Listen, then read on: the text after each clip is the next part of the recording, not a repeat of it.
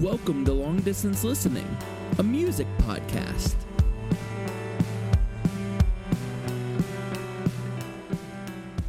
Welcome to Long Distance Listening. I'm Andrew. And I'm Nate.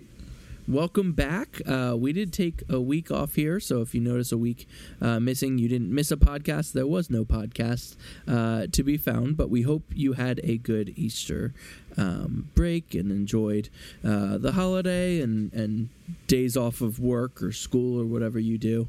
But yeah, we're glad to jump back into it. Today's episode, we will be talking about Pedro the Lion's newest album, Havasu. I'm saying it wrong because it's really weird. I've heard it in this song, but I've never actually said it out loud. So I'm pronouncing it wrong already. But yeah, we will be talking about this album. We have talked about Pedro the Lion on the podcast before. We talked about their last album, Phoenix, which came out in 2019. So it's 3 years since Pedro put out an album, and encourage you, if you love Pedro, maybe go back and listen to that episode after you're done this one to see our thoughts on that one. On that episode, we went track by track through the album, went really in depth with everything that we love about that album. I think that was probably on both of our top 10 of that year. I know it was on mine. It's a great album, and so really excited to talk about this latest one, especially after 3 years here. So, yeah, Nate, you want to tell me kind of what were your thoughts when you saw this album coming out? Any lead up to the album for yourself, or were you kind of just like, oh, new Pedro the Lion album, and what were some of your thoughts coming into it? Yeah, so I just want to, get the cat out of the bag from the jump. I'm exhausted. I think Andrew's tired too. And so if we don't sound that coherent, let me tell you, it's not because we're tired. It's actually because even when we're awake, our brains suck and don't work well.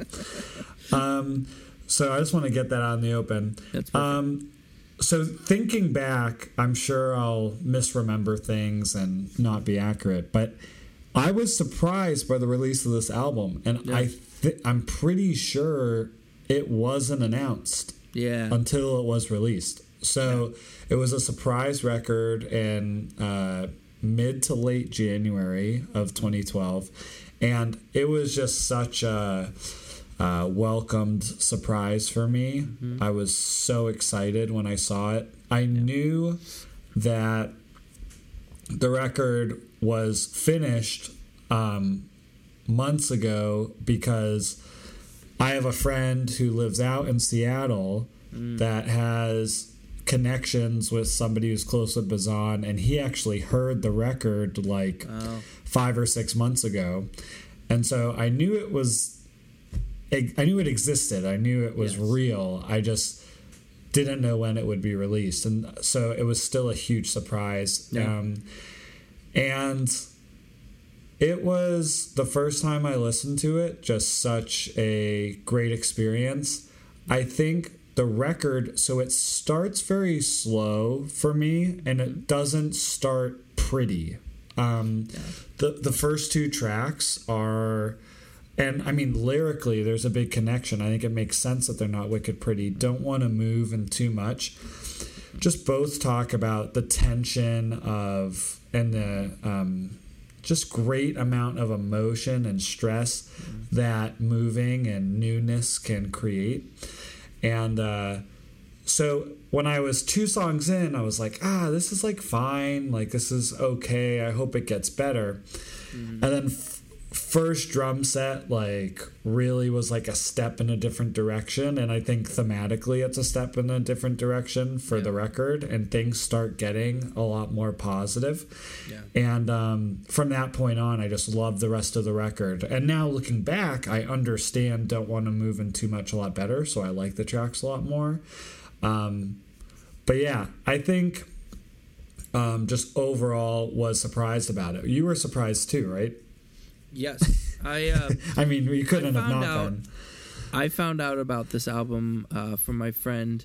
Actually, his first name's Nate, and his last name's actually also Grimley. And wow. I actually do a podcast with him. That's pretty cool. This guy, yeah, he's all right. But yeah, this guy texts me out of nowhere. We never talk. We literally never talk anymore. But how does that make you feel? Text me out of... Yeah, let's dive into this. Sounds sad. like it's bothering you, yeah. Yeah. But I was so glad to see him text me, and he just texted me a link to the album. And I was like, seriously, you don't even want to talk? Like, you just want to show me music? No, I'm kidding. But yeah, that's literally, like, Nate, when you text me, that was the first... I knew this album existed. And it's weird, because for bands or artists, like, usually I'm, like, thinking ahead, and I'm, like, predicting, like, oh, it's been a while. Like I said, it's 3 years since their last album. And so you think that I would have been like, oh, Bazan's got to have something coming up. But what's so weird with David Bazan is because he has his own solo stuff, and now he has Pedro again. Like, it's like the guy could be busy, and I could see, like, him posting, like, hey, I'm writing stuff or recording stuff, and still not be sure where that stuff's going. Like, is that new Pedro stuff? Is that new Bazan stuff? And so this album not only caught me by surprise by the release of it, but it was, like, not really on my radar, like, oh, Pedro should have a new album soon. Maybe I thought about it once or twice, like, yeah, they probably are due. Mostly because we started the podcast basically around that time of their last album, and so just thinking, like, any bands that we talked about early in the podcast are due. I mean, S. Carey's got new songs coming out now. Valley Heart's got a new album and stuff. So, like, these artists that we talked to right away are kind of like, I mean, they're due. By now, we've had the podcast long enough that if a band hasn't released something, they probably should by now. But yeah, I had a similar thought to you, though, with the start. But I gotta say, there's something like the first song starts and it's nostalgic immediately. Yeah, like, definitely. It's so weird. I literally don't think anyone writes as nostalgic or as, like, perfect, like, storytelling as Bazan. And I really feel like he's best at it with Pedro. I feel like he writes different with Pedro, and I just feel like it's, like, his childhood, and he's just, like, instead of talking me through a childhood story, he decided to sing me through it. And, like, so there's something so comforting right when it started, hearing his voice again, which initially, if you listen back, like, that was a big hang up for me for a while. Like, I didn't love his voice. I love the music, but I didn't love his voice. Now, let's not misrepresent what happened, though. It's not that you didn't love his voice, and this is okay. Let's just call a spade a spade. I think you didn't like his voice. Yeah, I think you're right. I think I was like, I wish someone else was singing the song. Because musically, it's really interesting stuff. But yeah, I didn't have the love affair with his voice. And I remember saying that to you, and I feel like I probably hurt you with my words, Nate. Yeah. That's why I hadn't texted you in a long time. Yeah. Because I want to say Bazan, I mean, please correct me, but I feel like he might be one of your favorite vocalists. I mean, you really like his stuff. Yeah, just to continue. I don't blame you now. No, yeah. To piggyback off what you said, one of my, like, shoot. I think, okay. Sorry. Something happened on my computer that I thought it crashed. Oh no. Yeah. I think Siri heard us talking. It opened up iTunes and started playing the record. That's awesome. Yeah. I have a dumb computer who won't even play me music when I want it to. So I totally thought my computer was crashing like it was earlier. So going back to what you said about the vocals, there's honestly, this shows how select company Bazan is in for me. And I'm not saying he has the best voice. Like, that's not the point I'm trying to make. So Jon Foreman of Switchfoot, when growing up, from, let's say for me, 3rd grade throughout, like, high school, his voice was, like, the staple for me. It was that, like, comforting, like you said, nostalgic because of how long I had listened to his voice. And Jon Foreman, I mean, he doesn't have the best voice, but he has such a weirdly common and unique voice. We've talked about this before. It sounds so normal and yet so foreign. Like, how does somebody sound so normal and yet nobody sounds like him? And so, but anyways, that voice represents, like, comfort during that time. For me, now that's Bazan. I think they're literally the only 2 artists that I've, like, had that with on this, like, really deep, almost, I want to say almost spiritual level of just, like, this comforting presence. And so when I listen to this record, just hearing his voice is so soothing, and it makes me feel stuff that no other voice right now does.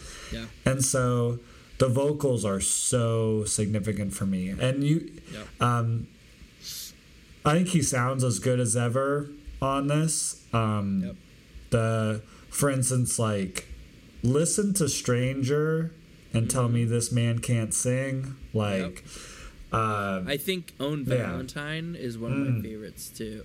I don't know. It's like, no, I get what you were saying with Later, but one of my favorite vocal performances is Own Valentine. I love that song. Well, and I mean, Own Valentine, let's like dive deeply into that track for a sec, because I think it's honestly, I mean, and you can say this about a few songs on the record. I think it's one of the standout songs of the year.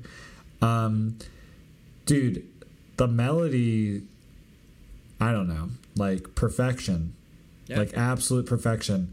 I know it's not a great one-to-one comp, but that song, Own Valentine, feels a bit James Taylor-ish to me. Yeah. And the reason why is when you listen to those, like, James Taylor hits, you're just like, this melody is so sweet, so soft, so soothing, and it's perfect. Like, that's how I feel about Own Valentine. Like, there is absolutely nothing that could have been done better melodically. Yeah. So I had this thought, and I wanna like take this podcast somewhere completely different right now, because I want to ask you Let's do it. Like, just a weird question that came into my mind, because Bazan, I think we can agree, is an amazing lyricist, an amazing vocalist, and a really, really good songwriter, musician. Yeah. Right? Like, he does everything.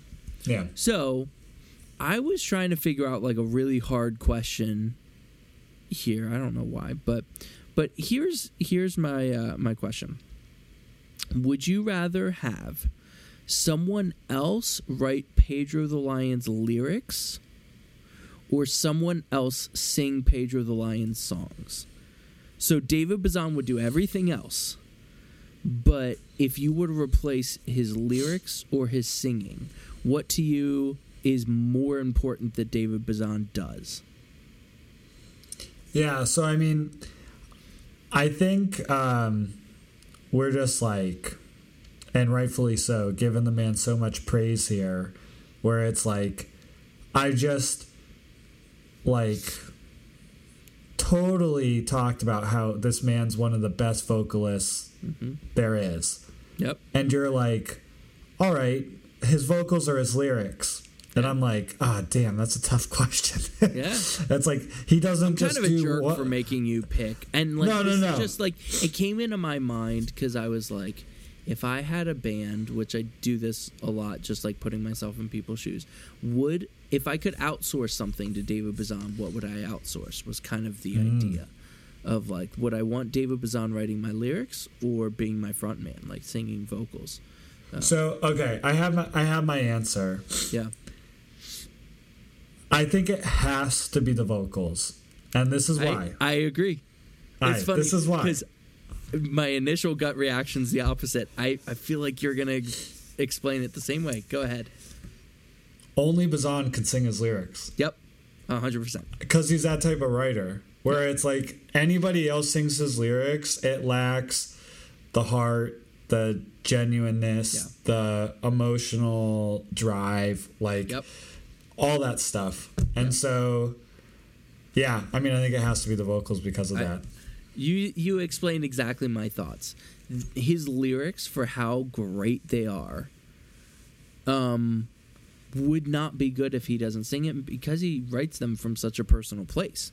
Yeah. And everything is so attached to his life and his experiences and the emotion he's able to sing with, that you take that out, there's still really good lyrics because he's such a good lyricist in how he weaves words together and creates pictures. There's still good lyrics, but they go from incredible top 5 lyricists to like really strong but not as standout. Like, no, I agree, it has to be his voice. But it's weird because, like, imagine trying like David Bazan singing some like pop artist stupid lyrics. Like, it would still kind of suck. I don't know. I think he'd make me believe him, dude. I think if he changed the music, if he made it like a straight up like Pedro or Bazan cover, it could be good, I guess. He'd sing the most freaking cliche lyrics, and I would fall hook, line, and sinker, dude. Yeah, I think he'd get me. Bazan is a firework. No, he could sing a random pop ballad and just and make me fall in love. So let's dive a little bit deeper into the lyrics here. So, I mean, I think most people listening, I don't know, actually, I honestly, I have no idea who's listening right now, and so I'm not going to assume anything. We're going to have some hardcore Pedro fans who don't need this explanation, but we're going to have some people who have no idea who the heck this guy is. And I think this setup is extremely important. Havasu is the second record of what's projected to be, I mean, you never know. Like, Sufjan set out to write a record for all 50 states and stopped at like 2. It's 5 records about his childhood. Mm-hmm. And the different he moved around a lot, so the different places that he moved. And so the first record... Oh, yeah, you go. I do just want to mention, like, if you're looking at the artwork and if you're like, that looks kind of similar, just different color scheme. Like, he's keeping an artistic through line as well between the artwork between Phoenix and Havasu. And what I heard, and we'll see if this comes to fruition, maybe it will, maybe it won't, that the 5 album covers are actually at the end going to come together to create some type of bigger picture, which maybe they won't, but that would be crazy if they're able to pull that off. Yeah. And so Phoenix was obviously about his time in Phoenix, Arizona. Mm-hmm. But think about, like, when I listen to Phoenix, I think about him as he's like 5 or 6. Like, he's this young elementary school kid. Yep. Havasu, and I mean, obviously he like grows up a bit during the record, but Havasu takes place like late middle school, heading into high school, like junior high school time. And it's just so cool because you talked about how specific his lyrics are. It's so cool to see that growth and how all of these records are going to tell one continuous story. And what's interesting about lyric writing is, and I think Bazan's is a perfect example of this, and this is true with all type of art.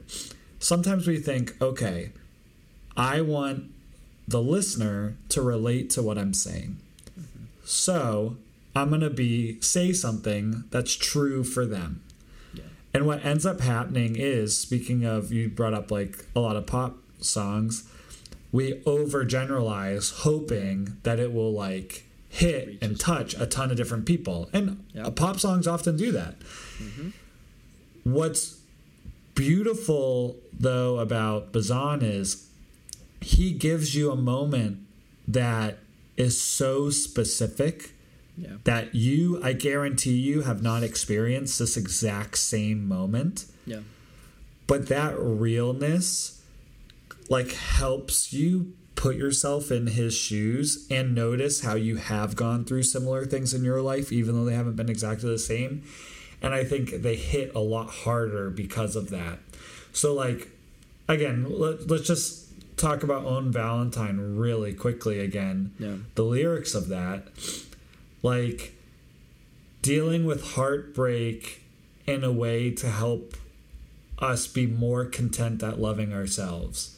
Like, his specific story of that displays that overall general truth in, like, such a powerful way. But yeah. Sorry for rambling. No, you're good. I'm not really setting you up for anything, but so I do want to interject a little bit how I think of it too, because with his lyrics, so some people, when they try to not overgeneralize, then they go not the opposite way, but they go to the point of making something really poetic so people can infer their own meaning. Yeah. And the writer has their own meaning usually, but you can draw different meanings, and that's a great way of including a bunch of people without it being dumbed down. So they go very poetic. Bazan writes he puts them together really well, like almost poetically that he puts things together, but they are literal lyrics. Like, I mean, so I think of like Dumbledore's like memory pool thing. I forget what that thing's called. But like when he shows Harry Potter like the memory, and Harry Potter's like in that memory, he can't really interact, but he's seeing exactly what Dumbledore's memory was. I feel like that's how Bazan writes these albums. It's very much like, I'm gonna write it as literal as possible. People will take stuff away for themselves because there's nothing new under the sun, and even though his childhood is very different than my childhood, we were all kids once, and we all, like, I think of, like, is it his, like, bike song? This is bad. Yeah, Yellow Bike. Phoenix, Yellow Bike. Like, we all had, like, a bike. It might not be yellow, but you can still, like, get the picture. You feel it. You pull something, like, take something away. But he writes lyrics in such a way that it really feels like you're in that memory. Yeah. And it's weird because I feel like I've lived part of Bazan's childhood. Yeah. And I've never met him. Yeah. And that's why his lyrics are so good. And it's a space that I don't feel like very many people write in. Like that style lyrically is very unique. Yeah. You might get that in like spoken word a little bit more. Like, I feel like a lot of Spute, like that type of lyrical. Yeah, the storytelling. It's just I love that lyrical approach. And I think one thing to touch on that's, I mean, really significant is I also think one reason why we're able to put ourselves in Bazan's shoes so much is, even though actually both of us lived in our childhood homes our entire lives, so we cannot relate to this constant moving aspect of his writing. But he grew up in a religious household, and like when you grow up in a Christian family, there's bound to be some overlap, and there's bound to be some similarities. And so I think too, for me at least, when I hear certain parts of his story, I do feel like it does overlap with part of my story in different ways. Yeah. For instance, I know this is on Phoenix, but Piano Bench, he's talking about his parents playing music at church, and I just like am immediately brought back to like my mom leading choir practice when I would be there watching, because she was watching me and I had to just be there. Yeah. And I think a part of the reason why we connect so much with his lyrics are also partly shared experience. Yeah. But yeah, one other, I think we don't have much time left, and I feel like we could talk for hours on this. We could. But in terms of production and instrumentation, I think they're both really tied together, because even though there are some production elements in certain places, this record, and same with Phoenix, very straightforward production. Yeah. What the production does is it shows you the performances, it shows you the instruments, it doesn't hide anything. No. It's served on a silver platter right in front of you. And I love it. I find it refreshing, especially because I listen to so much muddied production stuff. And even though it's just focused on the instruments and his voice, it's very crisp, very clear, very high quality. I'm sure you could go off for a while on this. Yeah. I'll keep it short, which is it from a production standpoint. It's Phoenix Part 2. It's the same approach, and I'll bet you I'm completely wrong, but like it doesn't feel like an album that he's like, okay, for this song, what's like the coolest guitar I could find that has the right feel? It kind of feels like he has one guitar, and it better work for that song because he's got one guitar. Like, it doesn't feel like there's a lot of gear swapping. It doesn't feel like there's a lot of changing of instruments or tone. Like, it's basically like, this is what I have, plug and play. And there's something so cool and raw about it. And I think that's where Bazan and Pedro the Lion are like, I would love to see live, because you're going to get a much closer to live sound. Like, that's how they almost record this. And yeah, also, real quick, side tangent. One of my other favorite lyricists, Dustin Kensrue from Thrice. Thrice, as a band, one of my favorite bands. I mean, at times, I'm like, they're my favorite band. Like, Dustin and that band are obsessed with David Bazan and Pedro. Yeah, and obviously. It's just, like, it's one of those, like, game, respect, game things. Where, like, to me, at least, it's like, if Dustin Kensrue can look up to someone for lyrics and vocal performance and stuff, they gotta be crushing it, because in my opinion he's just as good in his own sphere of what he's doing. So I just think that like, that's how I'll end talking about it, because I mean, if it's good enough for Dustin, it's good enough for me. Yeah, sorry. I was just thinking of the Dustin Kensrue pun I made like a long time ago on one of our episodes. Real quick before we end, I just want to touch one other aspect of the production that I think is really interesting combined with the songwriting. Is I'm pretty sure he wrote most of these songs on synth, actually, which is crazy to think of, because they seem... Like you said, it seems like he picked up a guitar. He's like, this is a guitar I'm using, and this is how it's going to go. But just like a little hint of that, and there's a couple places on the record, but the most obvious hint of that is on the track Old Wisdom. It has that synth work in the background that is somewhat prominent for the record. And it brings me back to Blanco, which is my favorite Bazan record. To be honest, that's what got me into Bazan. I'm not a lifer. I didn't listen to him as much when I was younger. And I would like to suggest, if you are listening to this episode and you're a huge Bazan fan, huge Pedro fan, recommend one Bazan record or one Pedro record pre-Blanco. Let us know about it on Instagram. Send us an email. Always checking up on the emails, like the old people we are.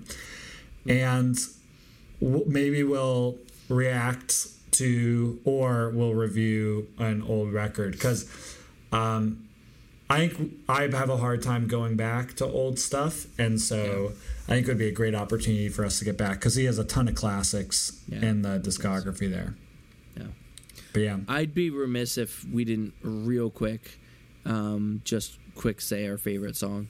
Yeah, from the album. I think I know where you're gonna go, but maybe not because we've only really talked about one song, so we'll see. It's interesting because I don't know.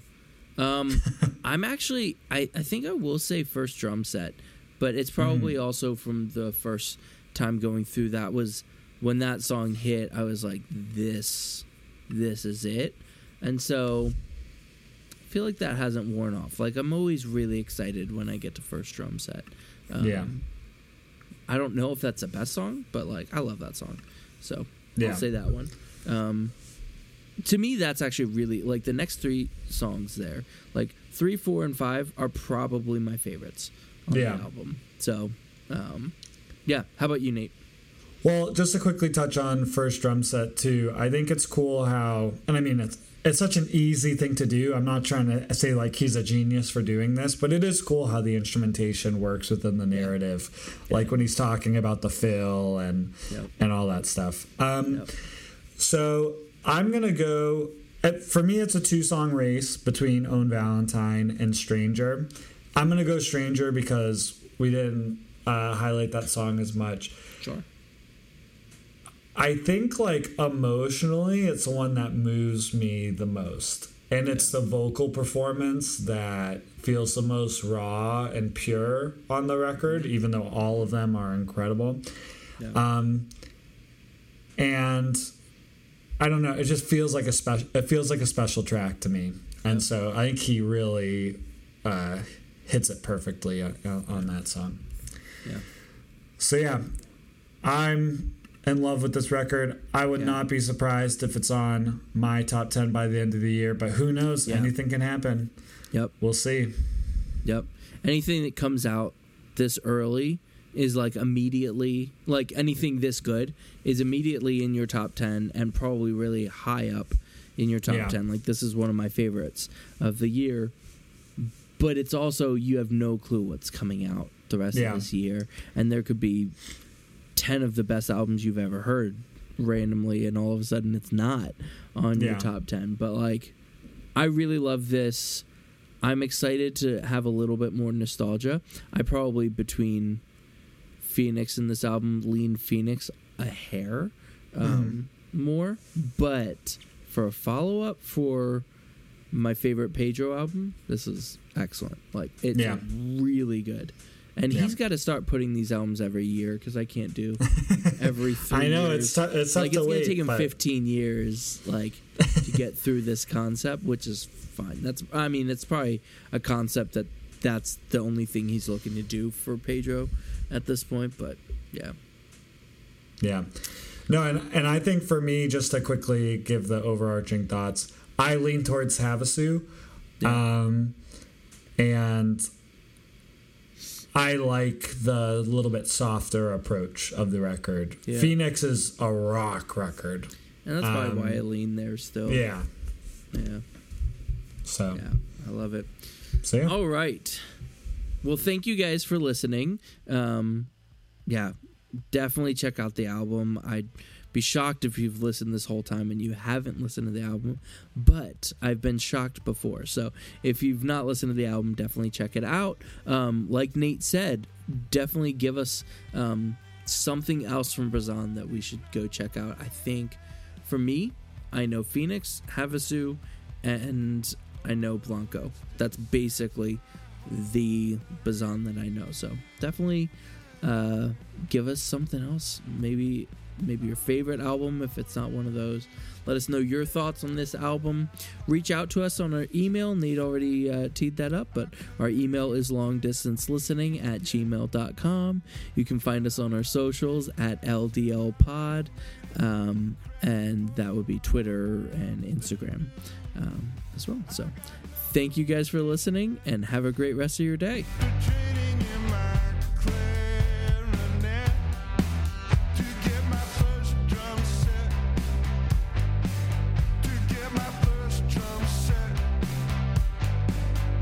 Get my